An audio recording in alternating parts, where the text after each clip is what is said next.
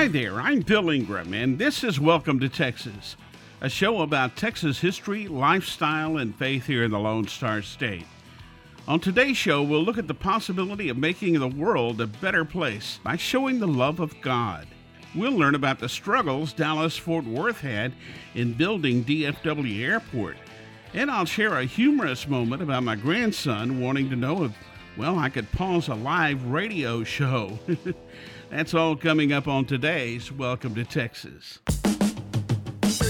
Hope on Demand is a brand new mobile app where you can see videos, listen to podcasts, read blogs, and articles to help you grow in your faith. Download the mobile app now on iOS and Android.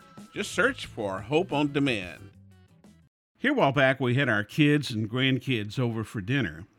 It was during the week, so I was still on the air for the radio station I work for when they got here to the house. The grandkids understand they can't hang out with me while I'm at work, but they always come in and say hi. Now, I'm on the air until almost 7 o'clock in the evening, and my 8-year-old grandson, and I'm not going to embarrass him by telling you his name is Connor. Oops. Anyway, he came in to tell me dinner was ready. Well, my shift wasn't over yet. I was still on the air. I told him I'd come and get my plate in a minute when I had a bit of a break. He came over and looked at all of my computer screens and all the equipment and heard all of what was going on the air. And he said, "Can't you just pause that or something and come and eat?" I had to explain to him it doesn't work that way. This is live radio and there is no pause button. I'm still not sure if he understands what I do. Oh well, dinner was great when I finally got to eat. Hope on Demand has a brand new podcast called The Art of Friendship. It's hosted by my friend and author, Kim Weir. It's all about creating and keeping relationships that matter. Look for it now wherever you listen to podcasts. Just search for The Art of Friendship. For 25 years, efforts to build an airport between Dallas and Fort Worth had failed. They had tried one thing after another, and nothing had worked. One city or the other was never happy with all the proposals. The FAA finally got fed up with all the bickering, and in 1965, the Civil Aeronautics Board ordered the two rival cities to agree on a location. They finally agreed, and construction began in 1968. The Dallas-Fort Worth Regional Airport opened in January 1974. 11 years later, the name was changed to Dallas-Fort Worth International Airport. Today, DFW is the second largest and fourth busiest airport in the country. Denver International is the largest, and Hartsfield-Jackson International Airport in Atlanta is the busiest. DFW International Airport has 7 runways and 5 terminals.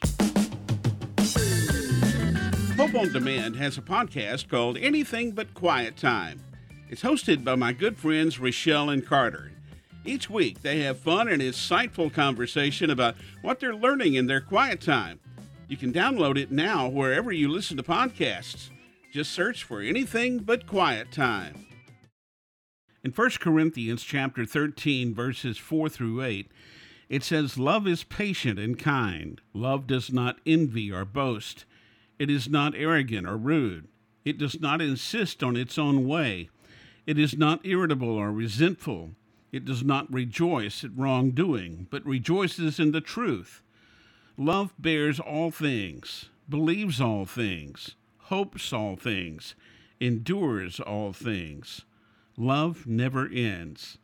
As for prophecies, they will pass away. As for tongues, they will cease. As for knowledge, it will pass away." Love is the most important word on the planet. Without it, we couldn't possibly know God, because God is love. With the new year ahead, let's start it off on the right foot, why don't we? Let's put love in our heart. You know, like the Jackie DeShannon song from the 1960s, "Put a little love in your heart." We see and hear so much hateful and hurtful things in the world. Wouldn't it be better to do our part to make the world a better place?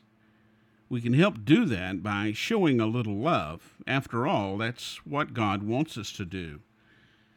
In John chapter 13, verses 34 and 35, it says, "A new commandment I give to you, that you love one another. Just as I have loved you, you are also to love one another. By this, all people will know that you are my disciples, if you have love for one another. Well,